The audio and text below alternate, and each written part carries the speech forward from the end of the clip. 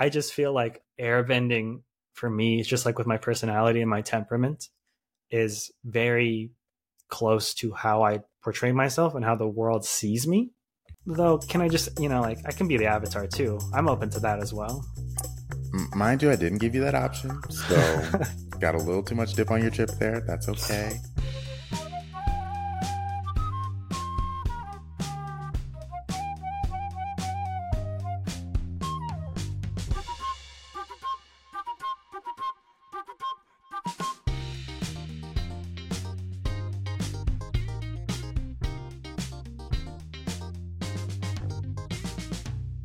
Why, hello there. How are you? I, for one, hope you are doing phenomenal. I'm your host, Jalen, and welcome back to Retrospection Connection, where we take a more critical look back at TV and movies that left their mark on us in a formative moment of our lives. Allow me to serve as your guide as we take a look back at today's chosen piece of media. Now, rather than drone on with a traditional intro, I have chosen to present you with, unarguably, some of the best television intro writing the world has ever experienced. Water, earth, fire, air. Need I say more? All right, well, if I must, I'll just take this time to gush over my friend and today's guest, Taimur, who so openly shares his life experiences and wisdom with us while exploring the world of Nickelodeon's 2005 animated hit, Avatar: The Last Airbender. We had a really good time talking about this show, and the consensus is that Avatar never really gets old. It offers the audience something new and fresh to consider upon rewatch, and for that reason, it's timeless.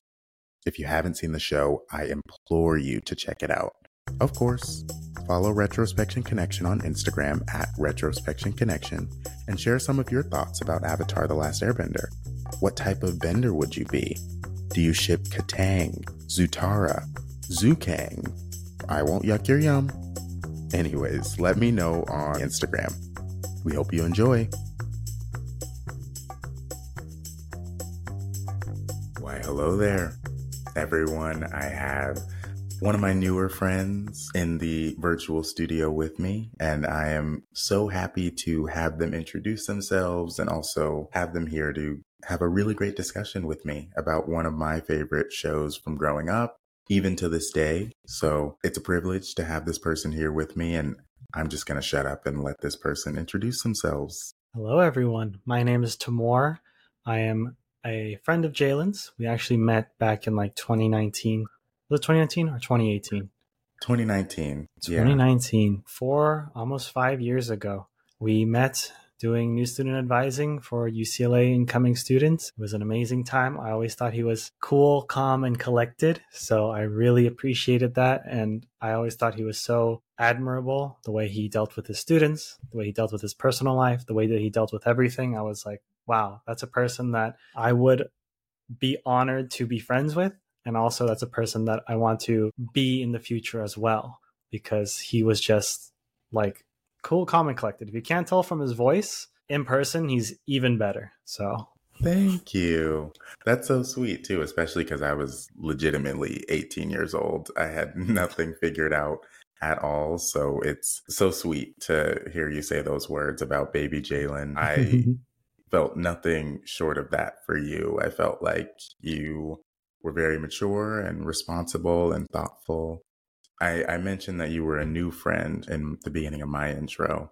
And the reason for that is because I feel like we're just now getting to, experience each other one-on-one and get to know each other in a different way, especially creatively, which I think is super fun. So I'm excited to both have this conversation with you and also see where, our sort of creative dynamic goes from here.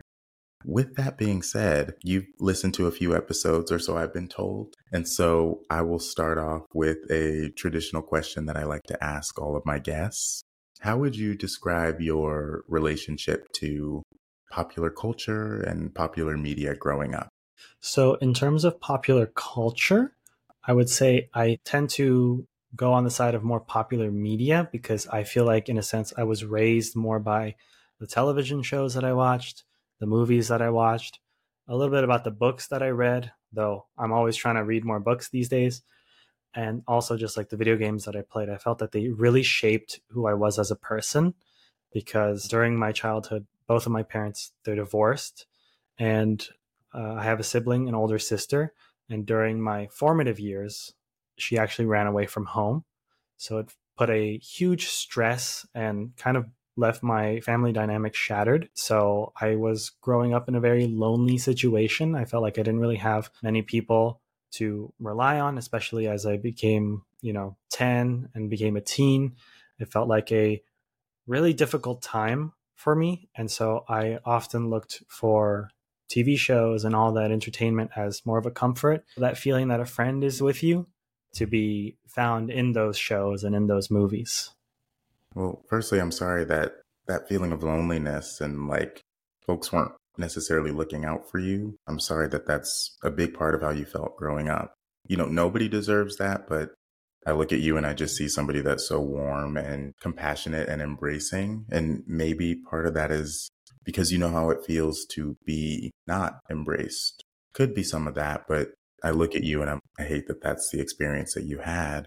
You spoke about how because of that, you look to TV and movies and things of that nature to sort of raise you. That's the specific word that you use. So if you wouldn't mind, talk a little bit more about that. What do you think you took from that media growing up, and why would you say that it raised you? Yeah, definitely. I feel like a lot of the entertainment that I consumed as a kid, it was on like channels like Nickelodeon, Disney Channel, Cartoon Network, and typically when the night comes on, there was shows that came from Nick at Night, from Disney Channel, and Cartoon Network was like Adult Swim too. But I would really stay with Nickelodeon shows.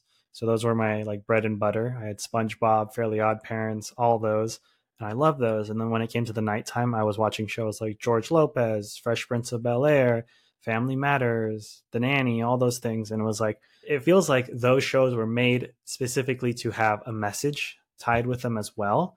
So I was being exposed to concepts of race, poverty, different things like that that I would not normally be involved with, especially living a sheltered and primarily lonely childhood. So I feel like being exposed to that really defined my morals and how I see the world and how I see other people. And also, one of the benefits of watching it on TV was that if a certain person was going through a struggle, oftentimes you never see what's under the mask and you never see how those struggles actually affect a person.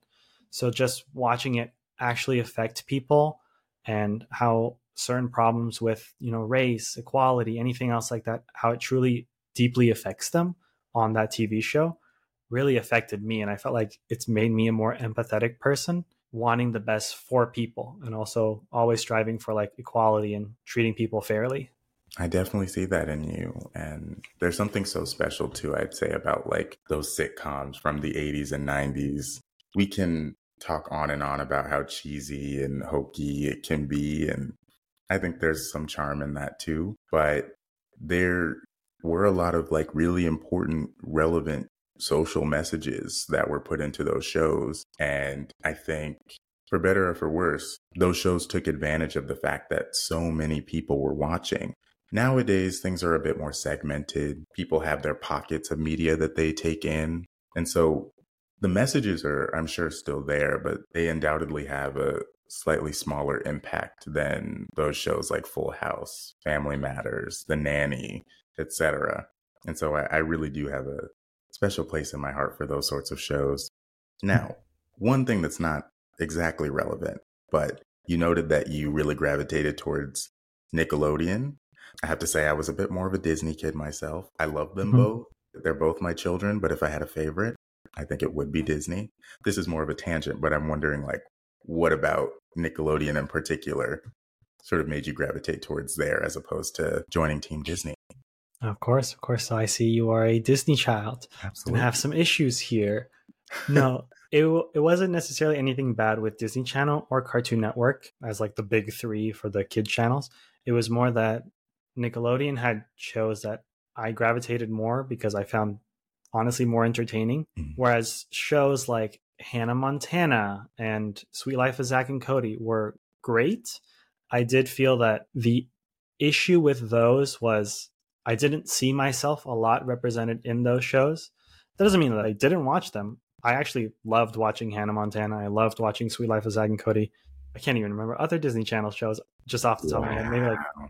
It's not Lizzie cool. McGuire or something like that. Yeah, That's a Raven, Wizards Oh, of Waverly Place. Some of these may be in or out of your, field of view, but yeah. there's some I classics there. We got to give them a try. True, true. That's So Raven is an amazing show. That was probably one of my favorite shows. I Yeah. saw a lot of my sister as Raven and me as Corey when I was growing up.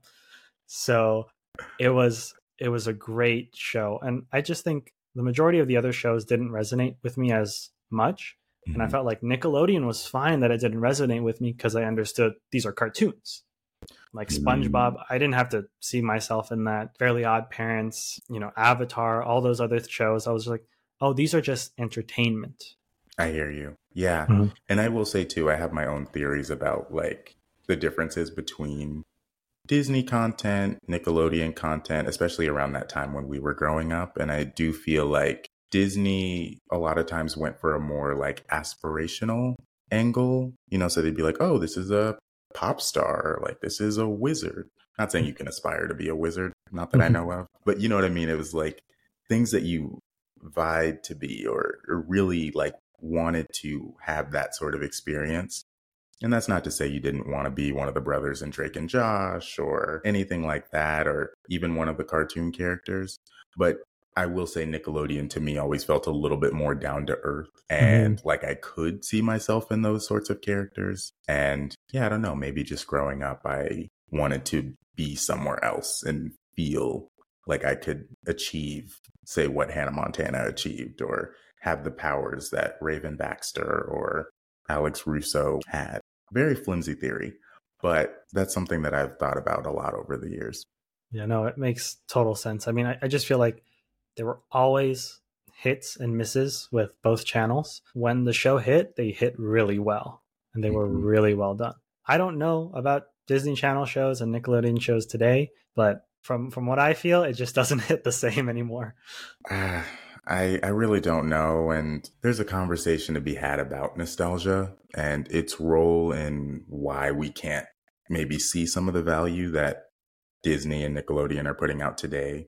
So I want to leave room for that. But Mm. I gotta say, I feel like, yeah, it's just not hitting the same. And I really do feel for these kids that are coming up.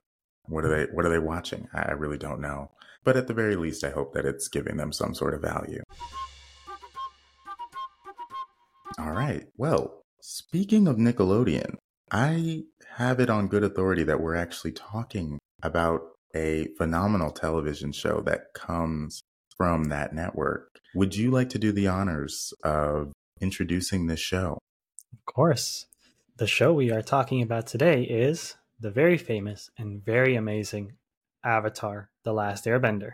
Yes, we are talking about Avatar, The Last Airbender. When I tell you, Tamora, I've been immersed in this world for like the past month because you and I know we have been struggling to get this episode off of the ground for multiple reasons. But part of me is almost glad because I think it gave me a more sustained period of like being in this universe of the show because the world is so expansive. And maybe that's something that we'll talk about because I think that's certainly a reason why I appreciate Avatar: The Last Airbender so much. Sort of peering back into these movies and TV shows. Sometimes it's as simple as watching it once or twice, maybe, and then I move on. We talk about it and we go on to the next project. But this was really fun because I've been watching the show. I've been watching its spinoff, The Legend of Korra. I've been listening to the official podcast that is hosted by, I believe his name is Dante Bosco, who plays Zuko, one of the main characters for this show. Like, I've been really trying and staying invested in the world of Avatar as we've been getting this episode together. Yeah, I'm super grateful. I think this is going to be a really great show to talk about. And I want to ask you specifically about your relationship to the show, because that's why we're here. Before we do that, though, I do want to give a basic synopsis for what this show has to hold. And then we can segue into whether you feel like that's an accurate read of the show. And if not, Tell us why it's important to you specifically. Okay, basic premise. The series follows the adventures of the main protagonist, Aang, and his friends, who must save the world by defeating Fire Lord Ozai and ending the destructive war with the Fire Nation. Now, that's a bit bare bones, I have to say. It's 3 seasons of action and thought and emotion and all of the things. I'll just say, for me, as somebody that has a personal connection to the show, I do think it's missing a few things. But we're here because this is a show that's important to you. And so I want to ask you, do you feel like this is a good summation of Avatar: The Last Airbender? And if not, tell me what you think should be included.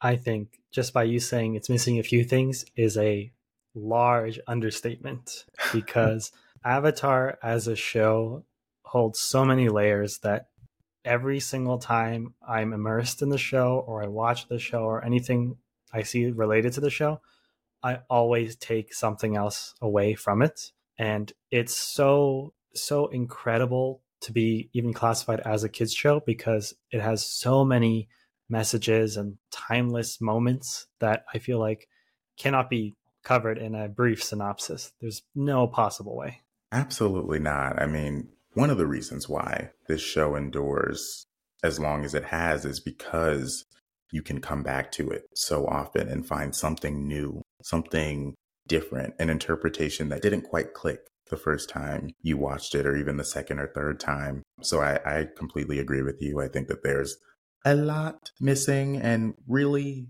I don't know that I blame the folks over at IMDb. It's really hard to encapsulate all that Avatar brings to its audience in like a few sentences. So that's why we're here. We're going to hopefully fill in some of the blanks. Like I said, I wanted to ask you, what is your personal relationship to Avatar: The Last Airbender? When did you find it? Why do you think it's entrenched itself in your mind and the way that you view the world more than some other shows that you watched at that time? Talk to us a bit more about that.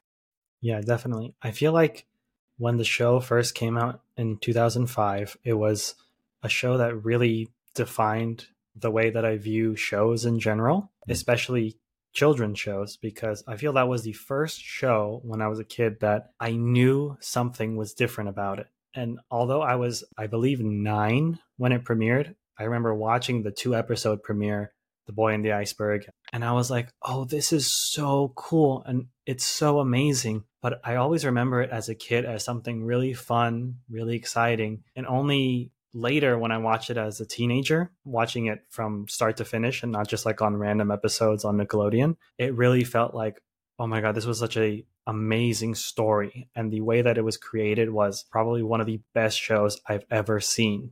And so just feeling that it was a shift in the types of shows that I started to watch and started to appreciate. It really defined like how I view entertainment, and also it affected me on like multiple personal levels all throughout every single time that I've watched the show, which I think I've watched the show maybe 3 times in my life. Well, you mentioned that it changed the way that you view television, which is a lofty statement. There's a lot that could go into that. And because I've seen the show and I appreciate it, I know exactly what you mean. But for folks that maybe haven't seen the show, and we'll get into specifics in terms of themes and concepts that we both really love, but in broad strokes, what do you think has changed in terms of what you're looking for the media that you consume these days? That's a great question. I think one of the biggest things that Avatar changed my mind was also a shift in entertainment when Netflix and all these other streaming services popped out. Was a change from where every single time you watch an episode, a plot point is introduced in the beginning, and by the end of the episode it will be resolved and you can watch it without watching any of the other episodes related to the show.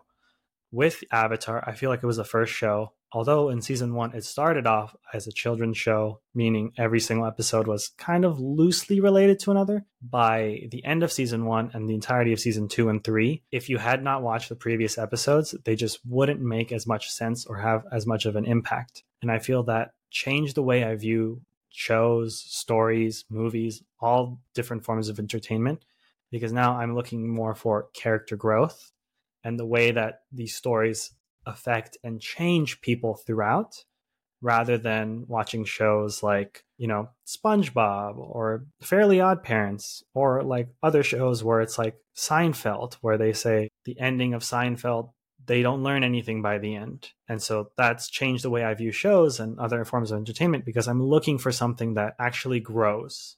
It becomes something much greater than what it started as. That's an excellent point. And I think Avatar The Last Airbender is the epitome of a show that grows in scale and meaning as you stick with these characters and their motivations and what they go through and how it strengthens their philosophies on life. All of that, I think it's such a rewarding watch. And I really like too what you said about your media consumption sort of trending into like watching more things that are continuous and build on the foundations that were created in previous episodes. I think Avatar did a really good job of balancing that. Because I will say, at first I was like, oh, Avatar is like super continuous and it always builds on what was established in previous episodes. And that is truly the case. But I think they do a good job of sort of riding that line.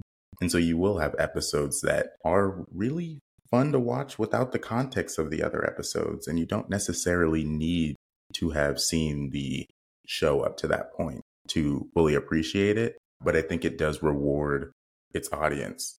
And it's meaningful that the audience was so young when we started watching. It sort of trained us to care more about that sort of media that challenges us to keep up with the story and the characters and all that they're going through. Before we get too far into themes, characters, things of that nature, I was wondering, would you be able to sort of give us a quick rundown of like who are our main characters? Since I know we're going to be throwing around a lot of names, and for folks that haven't seen the show, I don't want them to be entirely lost. Help us out. Of course. The first, the main, and the biggest character in the show is Aang, the boy in the iceberg, who was frozen for 100 years. He turns out to be the Avatar, which is this multi-generational being that can master all four elemental powers: earth, fire, water, air. And he's discovered by a sibling relationship with Katara, a waterbender at the Southern Water Tribe, I believe. Mm-hmm.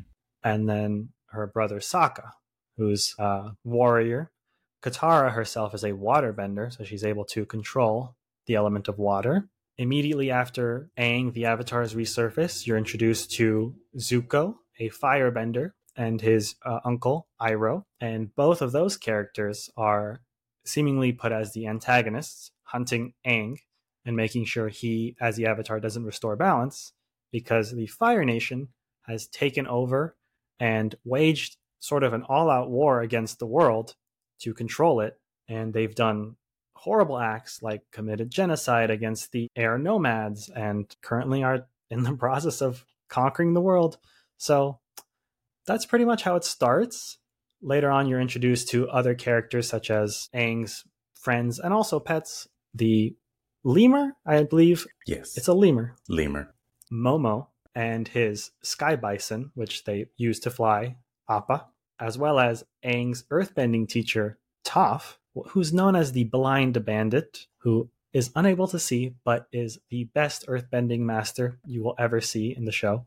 And it continues on to introduce other characters like Zuko's sister, Azula, Zuko's father, the Fire Lord himself, Ozai, and other various characters that have an impact on the show and its characters.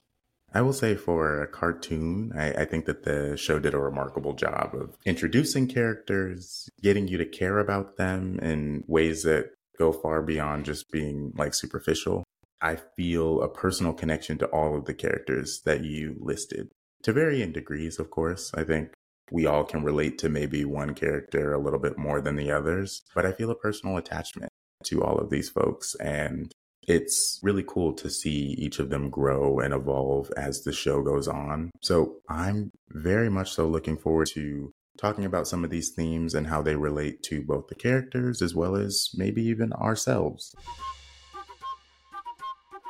I'll say something I really appreciated about Avatar: The Last Airbender it showed me as like a little boy at the time that you can develop really rich relationships and connections with people that aren't quote unquote your family, at least not biologically.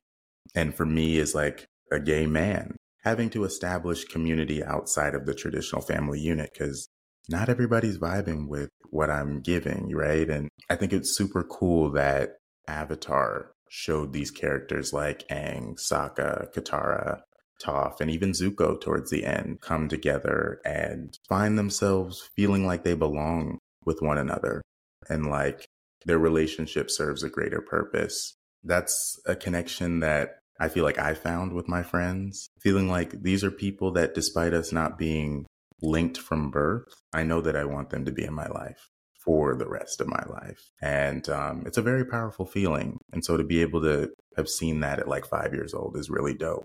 But I know in the planning stage for this episode, you were telling me that the sort of theme of belonging and connection was something that really resonated with you, both when you watched it for the first time and especially now to this day. So I wanted to ask you about that. What do you make of this theme in the show? How does it connect to your life and your relationships, if at all? Yeah, talk to us about that.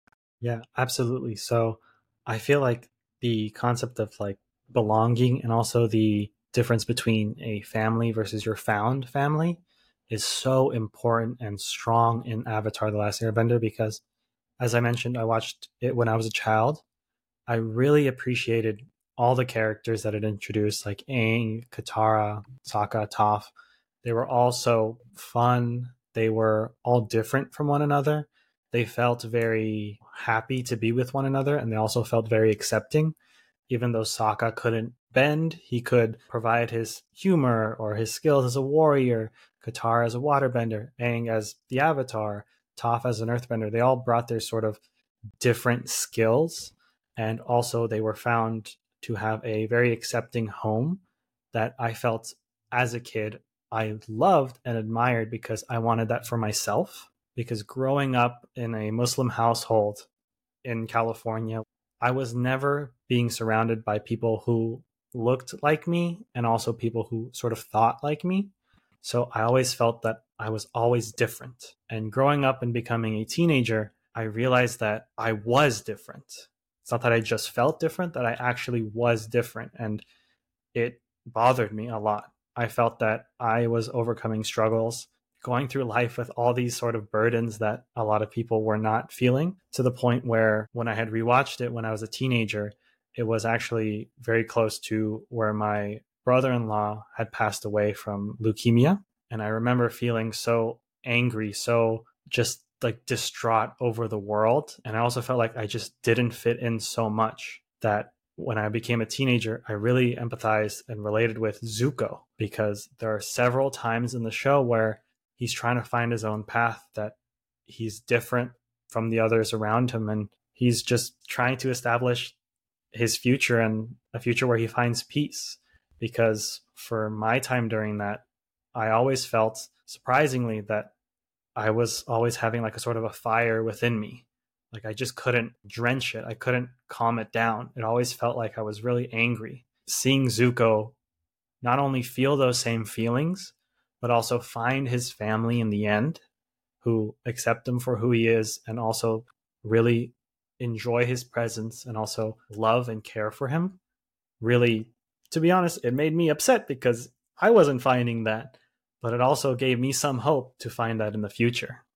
You know, I was actually talking to a friend that is just getting into this show very recently, and I Ooh. was like, I'm super jealous of you that you get to experience this for the first time. I wonder what that's like. Can't remember, but he like made a really interesting note. He thought that Zuko was, I think, 30 years old in the show.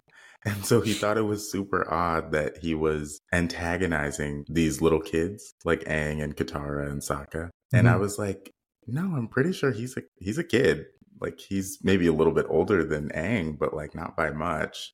These are all kids sort of learning and growing through experience and mistakes. And I say all that to say that I love that you resonated with Zuko because I feel like Folks sometimes identify with Zuko, but only towards the end, once he found himself and Mhm. understood what his true purpose was in the world.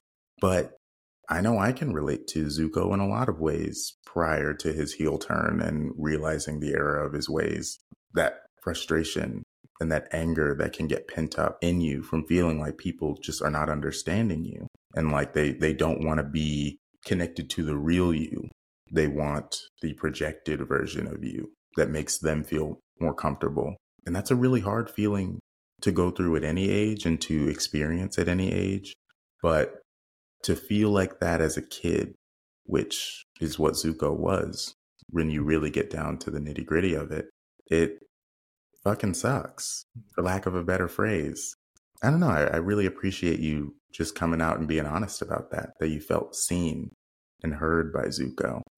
So I want to touch on a few things you said. First, Zuko was probably seen as older by your friend because he had that bald haircut in the beginning with just that ponytail. That's Because true. definitely, I would not think he was a teenager from the first appearance. But obviously, later on, you learn, I think he's like 16, Mhm. 17, possibly in the show. But also, the idea that your friend is watching the show for the first time, it is an amazing thing to experience for the first time, but don't discredit the second time or the third time that you watch it because this show is so great that no matter where you watch it in life, you will always find different ways to connect with it and to empathize with a lot of the characters. Though I feel like if you watch it one time and then immediately watch it again, you'll still learn some other stuff, but it won't hit as much as if you had some time in between. And the last thing I wanted to say was just relating to Zuko. It was very impactful for me because, like as you said, it sucked to not be seen. But I feel like being able to relate with a character who was essentially seen as the villain really relates to me because after the 9/11 attacks in America, it was like I had a crisis of faith and I could not see myself being a Muslim in the future, which I am still not a Muslim. I don't identify as a Muslim, but it was crazy for me to feel also like I was the villain. Like I was someone that shouldn't be here. I was someone that didn't belong, and I was someone who was the bad guy, Mhm. even though I felt like I wanted to be good. And watching Zuko sort of overcome that, both that stigma of being the bad guy, but also atoning for his past mistakes, was like the greatest source of hope and optimism that I saw in myself and that I continue to strive to do just to be the best version of myself and also be the best version of myself for others around me. God, Tamor, I'm so sorry that you felt that way. You were a baby. Like when that happened, uh, I mean, nobody that was not directly involved in all that happened should feel any bit of responsible. But just thinking about little Tamor feeling that way, Yeah. it gets me. It gets me. But it's so interesting how that feeling sort of converged with this little TV show and this character, and you felt Yeah. seen in their desire to redeem themselves and be seen by the world as somebody that's like worthy of being in that space. And I wouldn't draw a direct through line between your experience and Zuko's, but I think it Mhm. means more that you were able to and you found some peace in that. I think you absolutely deserve that. And I really resonate with Zuko's belonging in the team at the end because one of my favorite lines of the show is when he confronts his father finally and he admits that the Fire Nation was a nation that everyone was taught was the greatest nation in the world, but they've been really ruling with fear, and the whole world essentially hates the Fire Nation. And him bringing that concept to what he says, where he wants to rule with an era of kindness and peace rather than fear, I feel that's so timeless because just like how I felt like I was the villain, a lot of people are feeling that way. They feel like they just don't belong in society and they feel like society absolutely just doesn't approve of their existence, whether that's the LGBTQ community, whether that's based on your race, ethnicity, anything else like that. A lot of people are just feeling like they are made to be the villains. And for some reason, a lot of groups find it's us versus them. To see Zuko go from an us versus them to it's never been an us versus them, but just us. was such an important and amazing concept that watching as a kid, like subliminally, like I would get all that information and be like, oh, okay, I'm gonna go eat cereal or something like that. But as an adult, I'm like, wow, I can really see how impactful this show was and how lucky I was to not watch it just only once, but multiple times throughout my life. It's such a liberating feeling to come to that point of realization of like, you know what? Not everybody is against you. Some people might be. And, you know, Mhm. you hope to grow and gain the discernment necessary to sort of distance yourself from folks that do not wish you the best. But you can get so bogged down sometimes, and for valid reasons, just in that mindset of like, nobody's looking out for me. You know, it's me against the world. And it may be that case in certain instances, but it can be so freeing and perspective shifting when you're able to realize that, like, not everybody feels that way. And some people do absolutely want the best for you. And when you are open to that energy and you are ready to reciprocate that, I think the world can open up for you in a whole new way. And so it seems like you've come to that place for yourself, and I'm really glad for you, Taimur. Yeah, thank you. No, it's not an easy path. No, And yeah, I just find like especially the videos that I've started making just becoming more thoughtful, more introspective have really changed my life because it showcases for me like who I want to be and who I'm proud to be. absolutely. And your videos are a topic that we will be getting to because you will not get me out of this episode without shouting you all the way out and really reflecting on how your creativity is in any way connected to the creations that you absorbed growing up, like Avatar. So we will definitely touch on that. But you mentioned a really poignant moment between Zuko and his father at the end of the show. And there's this infamous moment where Zuko redirects the lightning that his father shoots at him. And lightning is like a really big thing in the show, especially as far as the Fire Nation is concerned. Not very many people are able to do it or harness that sort of power within firebending. And Zuko's uncle Iroh teaches him how to redirect lightning and sort of like Mhm. take that energy, which I interpret as a bit negative, especially in the context of Zuko and his father, and redirect it and say that this is not my energy. I'm not going to harbor this hate or this resentment, this frustration, whatever. This is yours. This is not mine. That's such a powerful feeling. What I want to touch on a little bit more, though, is that relationship between parent and child. And you've sort of alluded to it a little bit in the context of your life, as well as Zuko and his relationship to Uncle Iroh. But talk to us about how the show navigates parental figures and that sort of thing, and maybe where you see yourself in that story as well.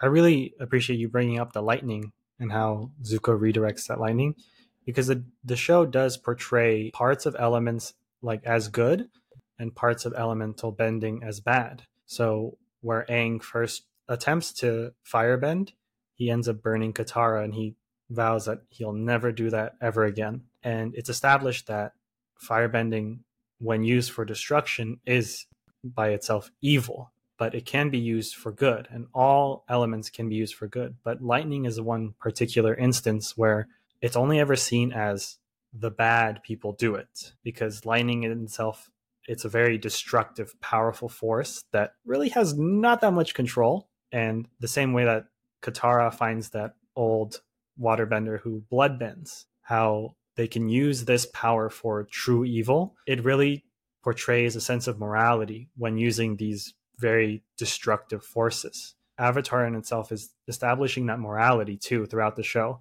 whether it's in the episode of Jet, who wanted to blow up an innocent village, whether it's using bloodbending or lightning to attack someone. Throughout the show, it portrays that morality. And I do appreciate you bringing that up because that's like such a huge topic. It's crazy for a children's show to essentially establish that sense of morality because not many shows do that. And not many shows are this grand in scale where mortality, death, and other things like that are seen as common occurrences where it's talked about in episodes. And I feel like that's where Avatar really shines, and how it relates to parental figures is where they establish a large sense of morality, both for Zuko in the show, but for its audience. And that's through Uncle Iroh. Because throughout the show, Zuko has a scar on his face from when his father taught him a lesson. And although that's, a large familial abuse, he is seen as always looking for that approval of his father, even though his uncle Iroh both instilled him with confidence, wisdom, and also nurtured and cared for him in a way that his father never did. So it's another sense of like that found family aspect, even though it's his uncle. But you never know exactly where these sort of parental figures you'll find throughout your life. And I know, as my parents are divorced and my dad passed away in 2016, I always felt that I didn't have a strong father figure in my life, which caused me to feel a bit conflicted when growing up, because I never felt that I was ever being taught how to be a man, essentially, how Right. to be the person that I'm supposed to be. And for some reason, I always thought that I was looking for that in a father figure, though I was getting it from so many different locations, whether that's people that I knew, whether that's entertainment that I watched, or whether that's listening to Uncle Iroh say his lines to Zuko about wisdom and philosophy and just how to be a good person. Avatar does a great job at letting the audience learn a lot about different morality, as well as where you can get those sources of morality from. A lot of non-conventional places, and I guess uncle is relatively close to father, so Mhm. it's more on the conventional side of things, but nonetheless, like finding that wisdom, that insight, that perspective from places that you wouldn't have immediately anticipated finding them, and being open to that knowledge as it comes to you, I think you're right, is a really big theme in Avatar: The Last Airbender. Something that I did want to get to as we were talking about the role of the father figure in particular in Avatar is, I guess, this idea of being your own father figure and, sort of stepping up to the plate, being the dad that stepped up.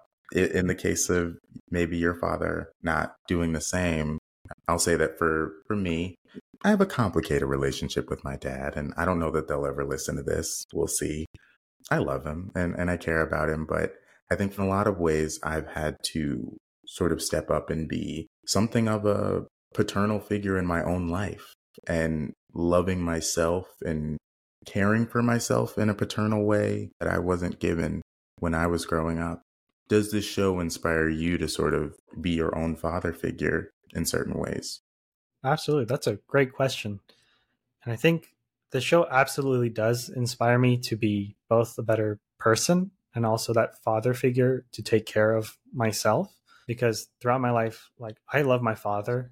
He was a really great guy. And although there was no issues that I had with him, it was a large distance and separation between us because of the divorce. And he never really lived that close. And I would visit him for certain times as he's passed, and I really recognize the things that he did for me. I feel a little guilty because I should have been there for him more than I was. Because he would, I've made videos about this too, but he would watch some of my favorite shows just to like learn about them and talk to me about it. He would, provide me like with gifts. I know he wasn't very wealthy. He worked at Walmart, and he was like always, struggling in that sense, but he always tried to connect with me and spoil me in that sense. Though I wish I spent more time with him, I do recognize that I was doing the same thing that you were doing and trying to take care of myself, because there was a lot of things that I was going through that I didn't ultimately share with him. And though I think it would have been beneficial if I had mentioned it to him, it's a lot of like taking care of myself, working through these things, that now that I feel that I'm at the strongest point in my life that I've ever been, he's no longer there.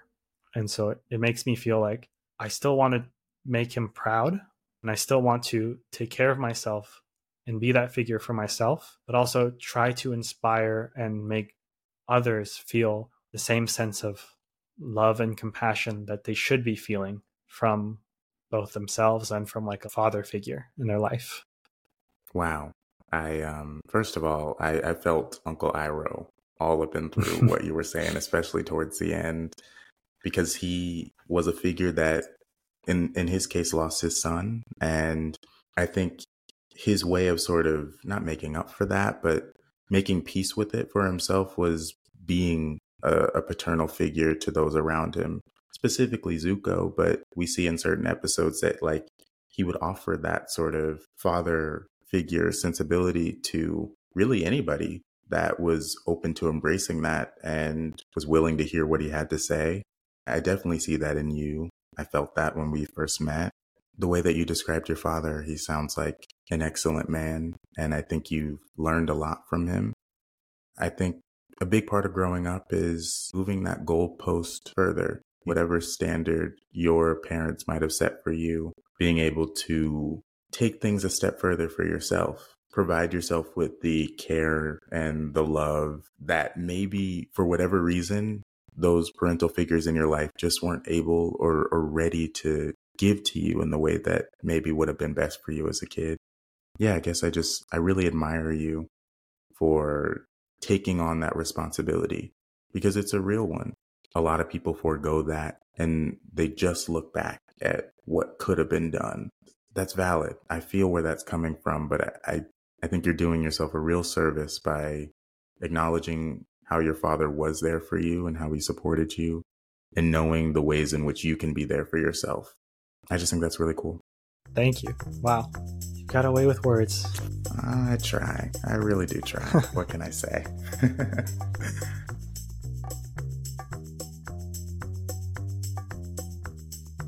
When you were talking about morality and sort of this idea of using this show to establish your own sense of morality and figuring out what is important to you relative to what's important to somebody else and, figuring that out for yourself, my initial thought was the theme of balance. That is, I think, really crucial to the show and was really cool to watch as a young kid because I think as you're learning to reason and think through things when you're growing up, you're mostly taught to at least initially view things in black and white, or at least that's how I was taught, just because it's simpler. This is good, this is bad, and more of a binary. This is what, for example, a man is. This is what a woman is. This is the role that they play. Very like strict, rigid foundations for the way that things should be, how you should act. And I really like that Avatar: The Last Airbender invites the audience to think more critically about the way that things, quote unquote, should be, what your role should be in society, in your family, with your friends. Really, it gets you to think about the balance that is required to make anything work. I say all that to say that I found it really fascinating the way that Avatar works with gender and gender roles in its story. And I wanted to ask you, how do you feel that Avatar: The Last Airbender approaches the topic of gender?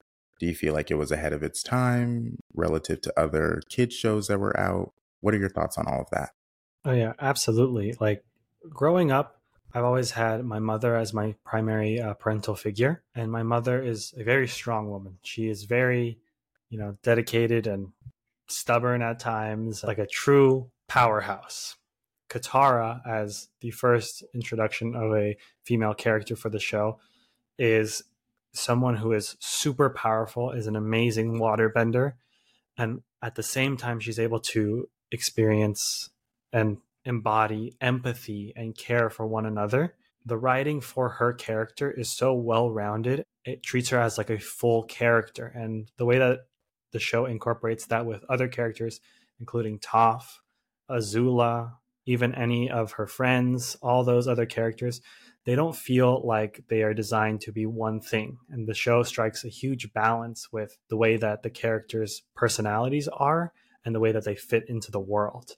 And I really appreciate that for the show because growing up, I've always had that strong idea of women as being capable, being powerful, being just absolutely amazing people, that the show always portrays that. And I love also the sense of balance because the way that you described it, it never shows you like things are black and white. So when I watched it as a kid, I was like, Fire Nation bad, everyone else good.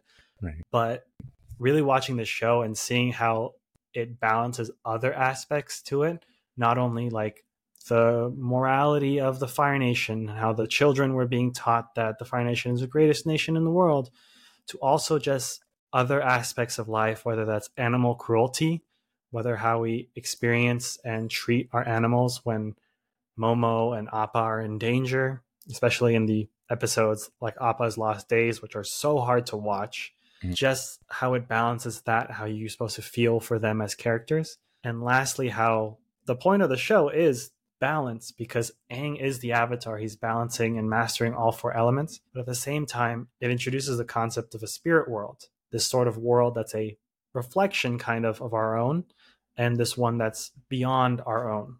Aang is really the mediary between both the physical world and the spirit world, and to treat both worlds with compassion. Absolutely. I think what you said, all things that I resonate with and things that I admire about the show. What I really found eye catching and captivating about watching it, especially now as an adult, is that one thing that frustrates me with some shows is like they'll have a minority character, whether it be a woman or a person of color, somebody of the LGBTQ plus community, and it's like they're trying to overcorrect for all of the quote unquote bad representation that's been made of that group in the past. And so then that minority character becomes this ultimate paragon of good and can never do any wrong. They're not morally gray or conflicted ever. They're just always good. And I can see the validity and the purpose in that. And I think there might have been a time where that was really just necessary to change hearts and minds of the people that were watching. So I got to leave space for that. But I think we're certainly at a time where like we can allow for more nuance and layers to these characters, especially for an animated kids show. Avatar: The Last Airbender was way ahead of the curve as far as representing these characters like Katara, like Toph, like Azula, and giving them complexities. Katara wasn't wholly good. You know, she had her issues. She had things that she had to work through over the series. Yet and still, it didn't undermine her power and the strength that you clearly saw within her character. I think if anything, it only made her seem stronger and more competent and assured within herself because she had to work through those things. It was really rewarding to be able to see these characters, like you said, not fit into those boxes and learn to balance the parts of themselves that were maybe contradictory. You see them start to understand the different parts of themselves and learn to balance that. And it's really beautiful to see. With Yeah. that being said, that makes me think of a question that I want to ask you. How do you feel like you've come into sort of balancing the different parts of yourself, especially when it comes to you internally, emotionally, mentally? How has that process been for you as you've grown up and tried to contend with all the things about you that are maybe contradictory or that don't make sense on first glance? That is a great question. And that's a question that I still ask myself today, is how do you balance every single aspect of your life? And I feel like ever since my latest video, which I'm going to do a little self shout out, but it's about Barry, but it's also about trauma and displacement. And that video, when I was reading a little bit more about trauma, really taught me that a lot of the things that I experienced obviously were very traumatic for me, very defining, and they formed who I am today. But also the way that I can address many of these issues, and the way that a lot of people need to be able to address these issues, is through stability and finding that balance between striving for your necessities and striving to struggle to live every single day, and being able to balance that with your self actualization, what you want to do with your life, what you find joy in, what you find happiness in, what you find meaning in.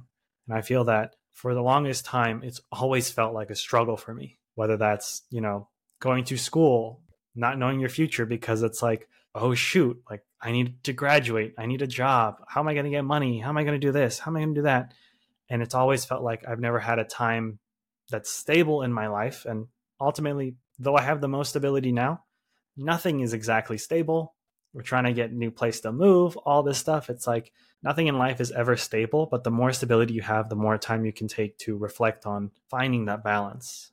I really admire the current position that I'm in where I work. I work for a mental health company, and I see that it takes so much to help people who are either homeless or in need of a lot of mental services, because my company provides a lot of resources to help house them, to get them food, to get them water, to get them all these other essential necessities that you need for life. Just now, I'm realizing that those things are so important because they're just the beginning of helping you. If you give someone those necessities, then they can really start to work through their trauma and find that balance every day in their life.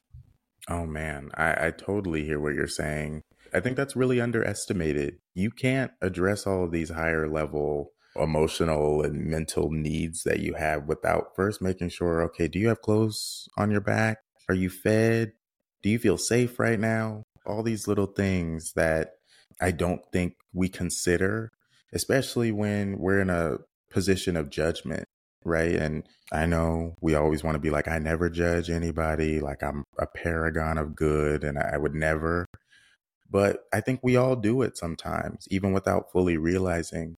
So it's so easy to look at somebody and say, like, why haven't they found balance? Why haven't they found stability? Any number of things. But there's so much to the picture that we usually don't see. And I suppose to bring it back to Avatar: The Last Airbender, what a privilege it was to get to see characters like Zuko in particular find those lower level needs met. And then through that, being able to address some of those higher level emotional needs that they had been lacking for a long time. And so it was cool to sort of see that hierarchy of needs being addressed for them and restoring the balance that they'd been seeking from their father and the Fire Nation for almost 3 seasons up to that point.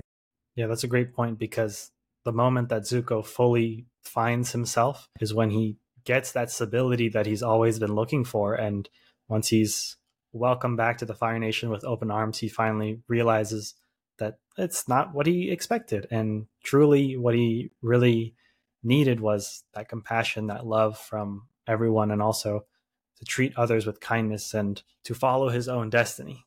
You just touched on an aspect of the show that I don't think I fully internalized until this latest time watching. And look, I don't know why, but this whole idea of Zuko being embraced by his family, however superficially, but he got the thing that he wanted or that he thought he wanted, and he realized that it wasn't meant for him. You know, somebody had Yeah. ordained that it was meant for him, but it wasn't something that he felt was right within his spirit.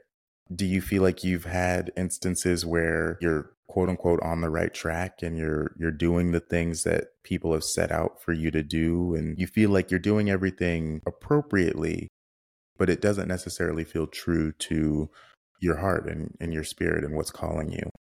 Yeah. I think I think that's the story of my life in a larger sense. And I feel like a lot of people can relate to this, that we are put through school to get jobs and to get, higher paying jobs. Our parents want us to be successful. I know my mother's always been like, oh, do you want to be a doctor? Do you want to be an engineer? Luckily, I was very grateful that she asked me what I wanted to be. But I always had this pressure to perform, to be someone who has a lot of money, a career set out in front of him, to have like everything situated. I never really wanted that. I graduated with a degree in chemistry because I was like, oh man, science, scientists, all this stuff. I could be doing science or go to med school, things like that. And I just felt like, man, I should not have done that major, but I'm grateful that I did it because I learned a lot. But I think just everything is always just a learning experience. Just how every single time I watch Avatar, talking about the show, I learn more and more about the show and about myself as a reflection. But it's the idea that I pushed myself into something that I wasn't truly excited for. And now I look back at my childhood, like I used to write stories, I used to do a bunch of fun creative outlets that I'm realizing and trying to go back into. because they bring me joy, and they brought me joy back then, and I was too focused on something else that I couldn't see what I was actually looking for. Kudos to you for getting to a place where you're allowing yourself to indulge in those things that feel truer to you. Easier said than done. You know what I mean? I'm just now getting into this space of doing the podcast, and this is something that I wanted to do for a really long time. So I fully understand where you're coming from. And I think what we're getting at is one of the core tenets of Avatar: The Last Airbender, which I would say is the journey of realizing your fullest and truest potential and being okay with it conflicting with what other people have set out for you. Your destiny is what you make it in a lot of ways. Even for somebody like the Avatar, like Aang, who has all of these pressures and anxieties placed upon his shoulders. In the end, you see that he makes a choice that honors what is best for the world at large, but also honors his philosophy on life and his desire to stay true to himself. And I think that was a really poignant way to end the show. I don't want to spoil too much if folks have not seen the show and want to go check it out. I think the ending is so gratifying if you like don't know what's going to happen just yet. But that theme definitely rings true for me towards the end. And also helping the folks around you realize their fullest potential. Once you have an understanding of who you want to be and where you want to go, it's a blessing, if you ask me, to be able to encourage somebody to go on that same journey for themselves. Yeah, I wanted to speak to you about that theme in the show as well, including the uncomfortable feeling that can come with becoming the best version of you. Yeah, no, that is a great point, and you put it so eloquently. That idea of becoming your best self is sort of like a false notion, because there is no version of yourself that is your best self. You're always growing, you're always becoming better, but there's never a cap on how better you can become. And I think Avatar really shows that throughout the journey, the whole gang, it's really just them learning to become the better versions of themselves. And by the end, although it ends, no spoilers, but it's nice. Like, you do see them become the best versions of what you see in the show. Granted, you never know what they're going to do with more spin-offs and other things and movies and stuff that's coming out of the works. So this version of themselves, although it's the best version you saw, is never going to be the best version of themselves throughout their life. That's really hinted on the show with the past avatars, as Avatar Roku and Kyoshi and the other ones that Aang is able to connect with and learn more about their story. They are never perfect. I know, especially Avatar Roku, being friends with the Fire Lord was so problematic that he couldn't see his own best friend becoming this sort of villain in history. And I feel that although it's a huge point of shame and like regret that Roku has, it's not ultimately the end of the world, though it could have been. Very well could have been, for sure. Yeah. Even though they've reached a point where they've mastered all the elements, each avatar still had other problems, whether it was like their own pride or they didn't see something coming. And I think that's just so innately human that if we keep striving for the best version of ourselves, we will never notice the better ones that we've become along the way. And I do like the metaphor that you used of the moving the goalpost. But from my view, there is never really a goalpost, because you will never reach it, but you will always sort of be moving throughout your whole life, just like how Avatar does it as well. It's really comforting, I guess, to know that there's not an end point. And so the sooner you allow yourself to free yourself of that notion, the sooner you can, I think, grow exponentially, because you're not looking to fill a certain box or a certain container. It's limitless. And I think that's a really cool perspective to have. I like that point too, because I do forget sometimes that these are like children. They range from like 12 to 16 or 17. And like, that's kind of a dour perspective to imagine that these are the fully realized versions of these characters. And it's so promising to think that this is only the beginning for these characters.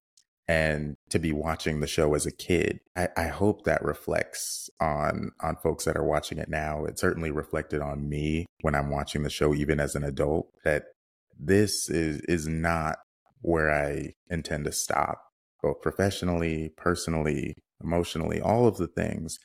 I have endless potential to exceed my own expectations for who I can become. And yeah, that's just really, it's really nice. It's a nice feeling to think about, right? Yeah, I love it.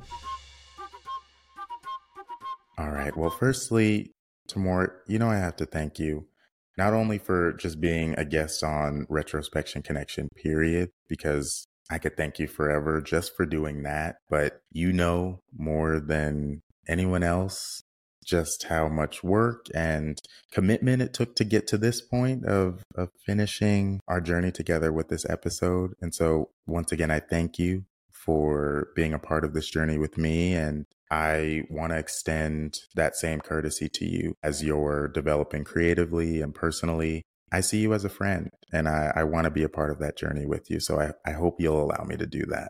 No, absolutely. Like this has been a huge pleasure.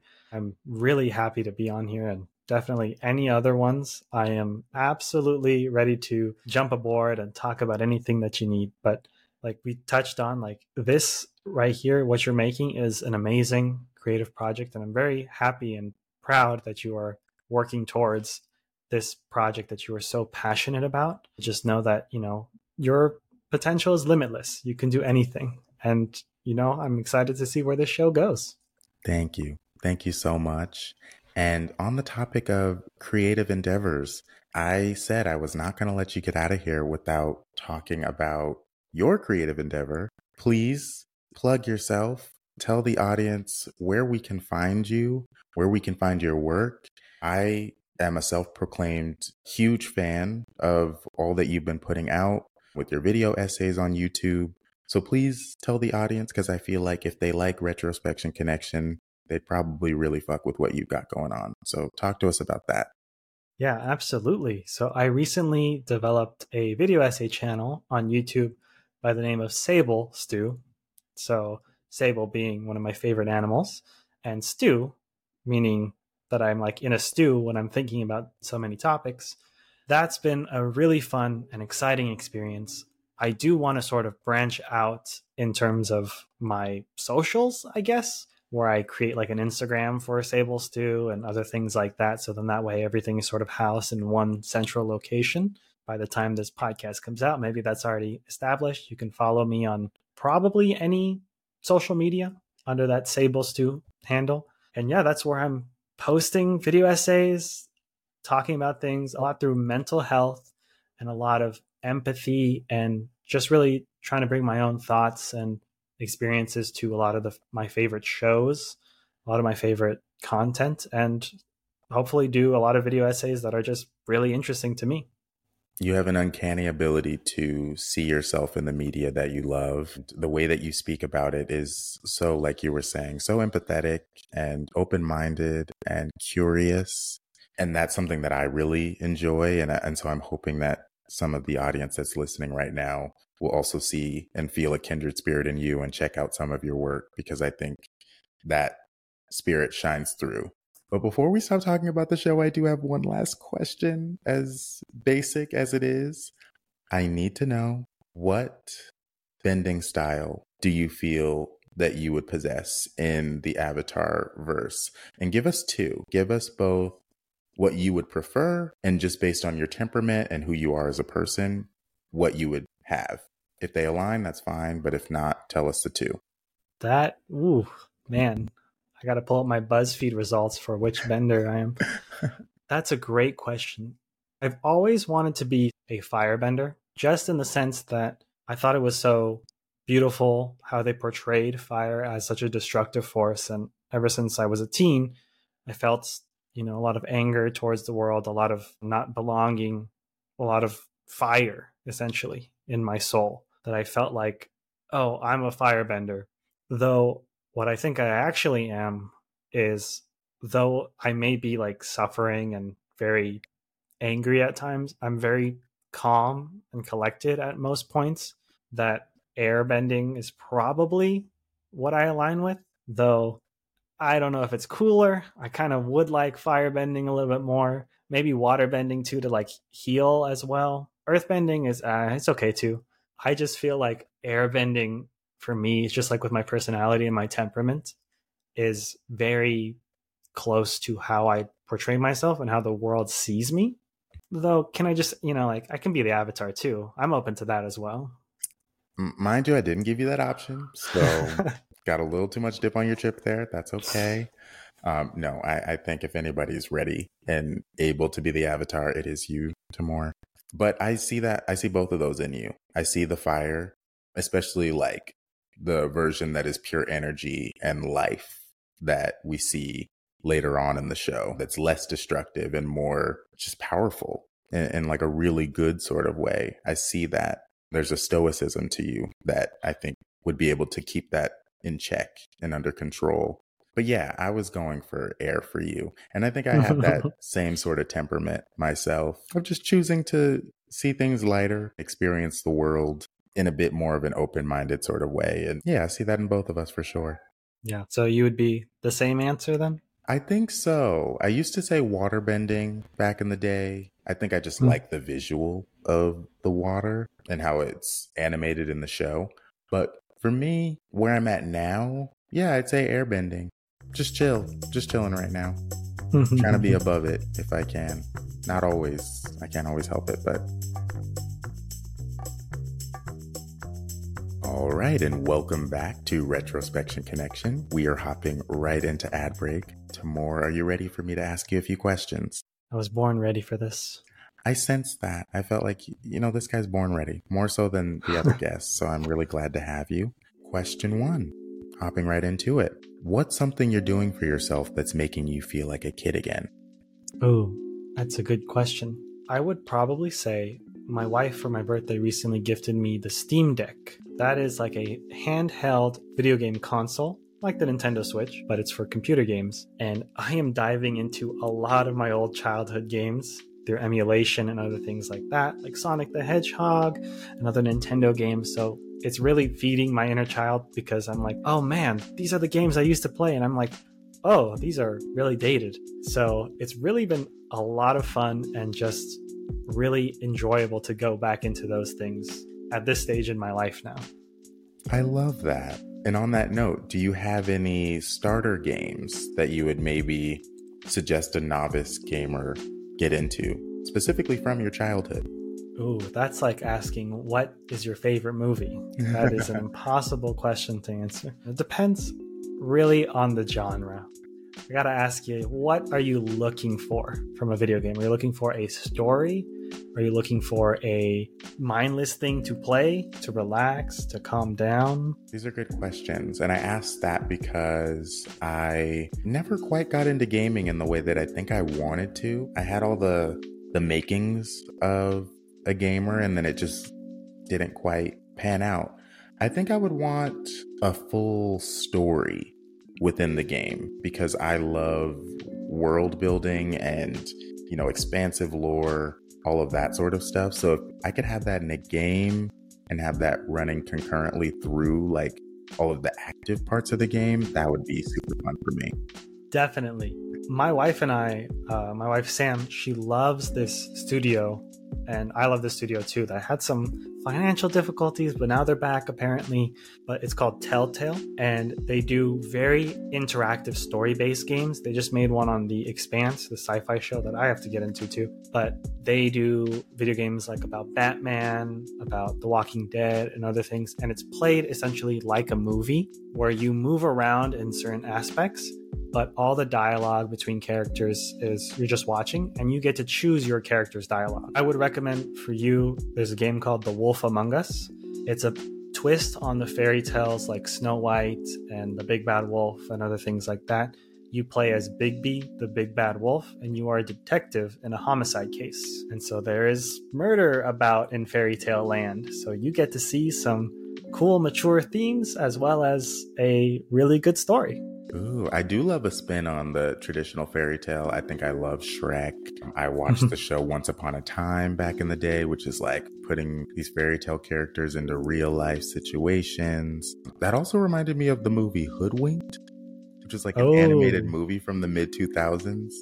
And yeah, I remember seem that to one. remember some sort of like crime mystery played for laughs and for kids. But anyways, I say all that to say, good recommendation. I will be checking that out. Mayhaps. I do not have a single console to my name, so we shall see. But if I trust anybody, it'd be you. Thank you. I'm excited. If you ever play it, you just need a computer, though I don't know if it's on Mac, so... That's what I have, so... Yeah. We're back at square zero, folks. Okay, question 2. How has your taste in media evolved over time? And do you see any through lines between your current taste and that of your younger self? That is a good question. As much as I don't want to sound like a snob, but I think it's gotten more refined. It's aged like a fine wine over here. But I really think the parallels between what I used to like and what I like now are very similar. It's crazy how much that your childhood and your formative years develop you as a person, because I've always been someone who is very interested in stories, the characters, and the overall themes. I was always a kid where they were like, oh, the curtains are blue because the author wants the scene to be sad. And I was like, oh, okay, that's really cool. And then other people were like, no, they're just blue. And I'm like, oh, but I like that fanciful thinking of like, that's what they wanted to portray. And now that I'm at that age where I can write my own stuff, I'm like, oh, absolutely. The curtains are going to be blue because this is a sad scene. There's no other reason for it to be any other color other than to mean something. And I like finding a lot of meaning in shows. Though I would say I watch a lot more adult themed shows now. Like I've seen The Sopranos, The Wire, Breaking Bad, Better Call Saul, where those shows are not meant for kids. But I love seeing like the deeper themes and all the information about the show rather than sort of the outward presentation for a lot of it. I think that's great. And it's such fun and kind of sometimes funny discourse about like specifically that whole blue curtains example that you gave, because yeah, sometimes you're like, it's actually not that deep, and the creators will even come out and be like, I did not mean anything by that, to be honest. You really read into that. But to me, that's like the fun thing about media analysis and like coming into understanding media in your own specific way, because it almost does not matter what the creator had intended. It's really more about how you interpreted it and how it impacted you as a viewer. Like I'd say that's arguably the most important part of taking in a particular piece of media. Just my perspective, but I think it's cool how your desire to parse through a piece of media has translated from childhood to adulthood. Yeah, and Sam recently read this informational piece, which has sort of been my mantra. It's that the way that we produce art isn't necessarily just pure innovation. It's actually translating our experiences. So when we experience a show and other things like that, that's our own interpretations that we translate through. We create art that not that it mimics it, but it's our own internal interpretations that create life to art. Y'all are popping off. You and your wife are, I just want to learn from you and perhaps have a meal with you all. I think I could leave with a huge brain. But I love that sentiment. We're never going to receive a piece of art exactly in the way that that artist put it out. It's always going to be a reflection of who we are and just how we've navigated our own lives. So very profound. I really like that. One more question. Are we okay for that? You bet. Okay.